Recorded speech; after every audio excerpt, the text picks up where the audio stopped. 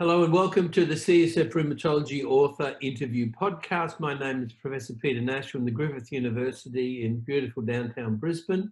We're very fortunate today to be joined by Dr. Stanley Cohen from the Southwestern Medical School in Dallas. Stanley, thank you so much. We appreciate how busy this time is for you with EULAR and presentations and everything else going on. So we greatly appreciate your time. Today we're going to discuss a phase 2 study recently published that's looking at a BTK inhibitor, fenebrutinib. And I wonder if you just say hi, Stanley, and what your background is a little and what your interests are and what you've been doing. Sure. Good to be here, Peter. Thank you for having me.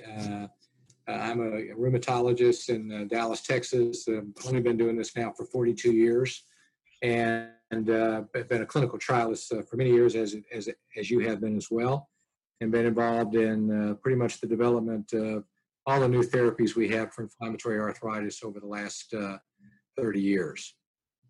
So appreciate the opportunity to talk about this particular study that we were involved in. Excellent. And we've had some experience with the BTK inhibitor, the Lilly drug, which was a little different to fenebrutinib. Can you just give us a touch on the background of fenebrutinib itself and inhibiting BTK? Yeah, so, BTK is certainly a very attractive target in our diseases because the stimulation of B cells through the B cell receptor and also the FC receptor in myeloid cells uses BTK, one of the intracellular tyrosine kinases, to facilitate signal transduction from the cell surface to the nucleus for the various homeostatic mechanisms and activation of B cells and monocytes and macrophages. So, in sense, we thought it would be an excellent target to go after. This is a highly specific BTK inhibitor, very little off-target kinase inhibition. It's a reversible inhibition. Some are irreversible, some are reversible. This is reversible. It's non-covalent binding. So in speaking to the basic folks, I can't really get a good answer why one might be better than the other. But this does differ from some of the other molecules.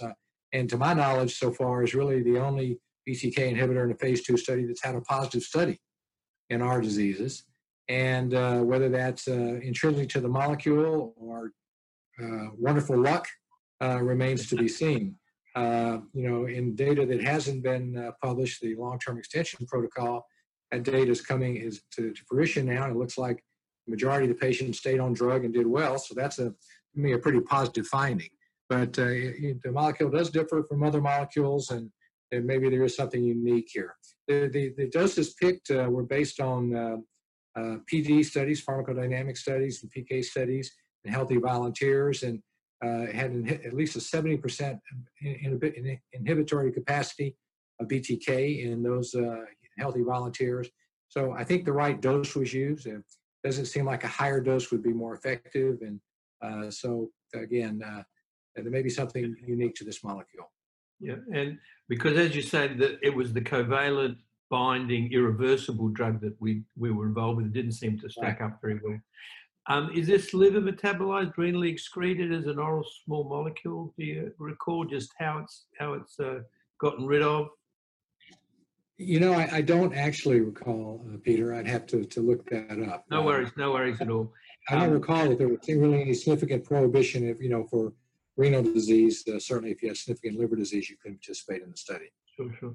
And I thought it was a very clever design to have two cohorts, the MTXIR and the TNFIR, in the same study with an active comparator. Do you want to tell us a bit about how you set that study up?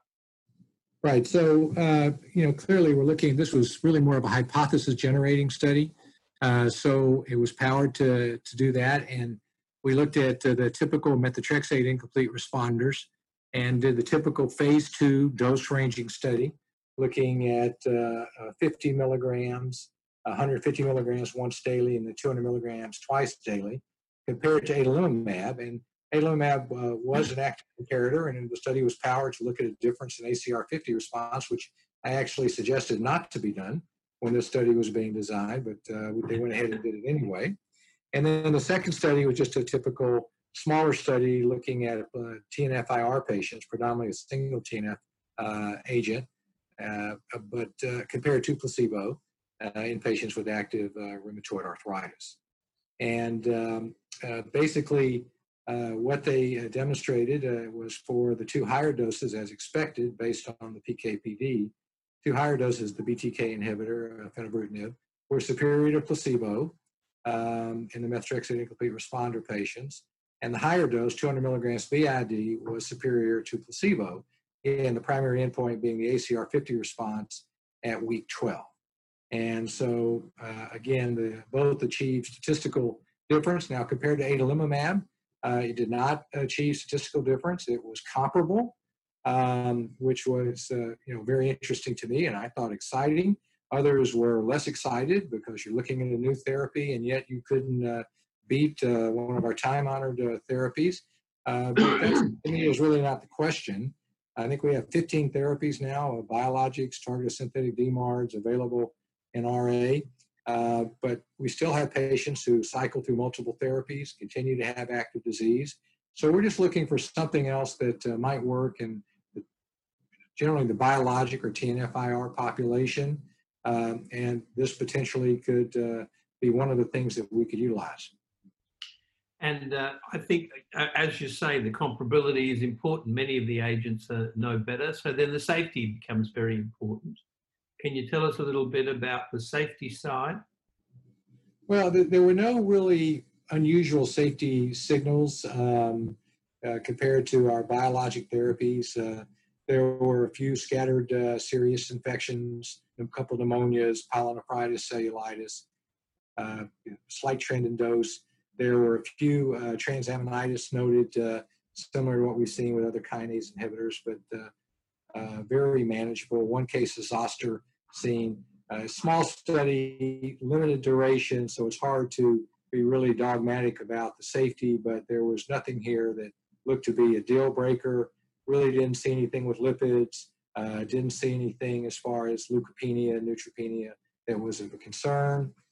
We did look at biomarkers, and there was a reduction in IgG and IgM levels in patients on the higher doses, dose-dependent fashion, modest reduction in rheumatoid factor activity.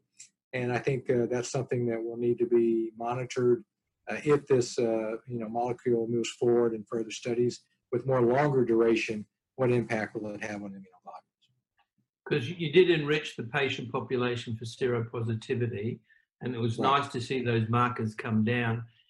Can you give us a sneak preview of the open label extension, whether any of them got hypogammaglobulinemia down the road? Or there were some, again, the data is not in the public domain. I probably talk a little bit. It was not a significant clinical issue. Okay. And so we can't comment on seronegative patients at this stage, but maybe you look at that later. Yeah, I think it'll be looked at later. We just, and again, this is, as you well know from the work that you've done, this was proof of concept. Can we see a signal that we can now go to our bosses in pharma and say, we have something we think is worth developing, and we want to move into phase 3. Excellent. And do you think it will proceed? Do you think you had enough results to move forward? Because 12 weeks is with antibodies that live for 3 months. I would suggest in the next 3 months, you're going to see the best effect of this drug. Right. Again, it's a slow-acting therapy. We've seen that with rituximab. We've seen that with belimumab. These B-cell inhibitory therapies take longer to work. So the answer is those discussions are ongoing. I can't give you a definitive answer.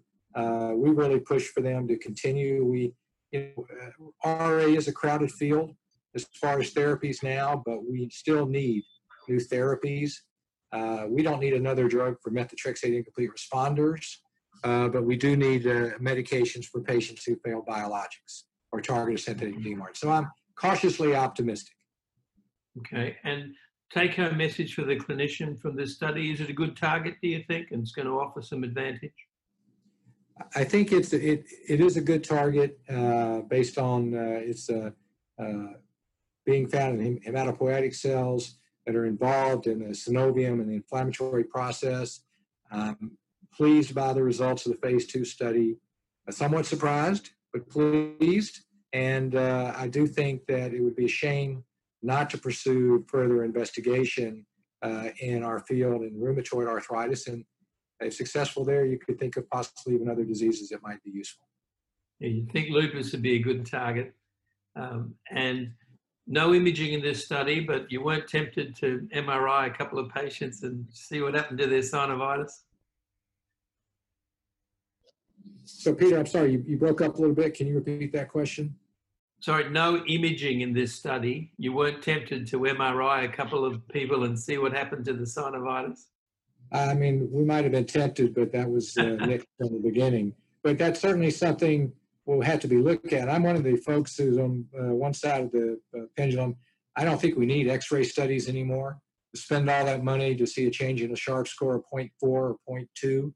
I do think that a subset study with MRI showing changes in osteitis, bone edema, synovitis would be helpful to make us feel comfortable that it's disease modifying.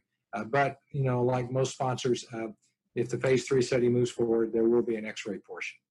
Right. So we can see lots of future use for oral small molecule rituximab, if you like, in all kinds of different situations. So we congratulate you on.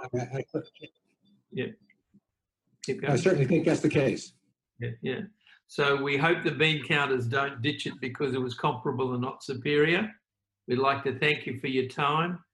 This has been the CSF Author Interview Podcast. If you'd like to know more about this paper and others uploaded to the CSF website this month, detailed slide sets are available in the publication section at cytokinesignaling.com. Please subscribe to this podcast on iTunes or wherever you get your podcast from and let us know what you think. And we thank you very much for your time. Early, short-term phase 2 study. Look forward to what comes next if the bean counters let it go ahead. Thank you very much for your time, Stanley. Thanks, Peter. Good talking to you.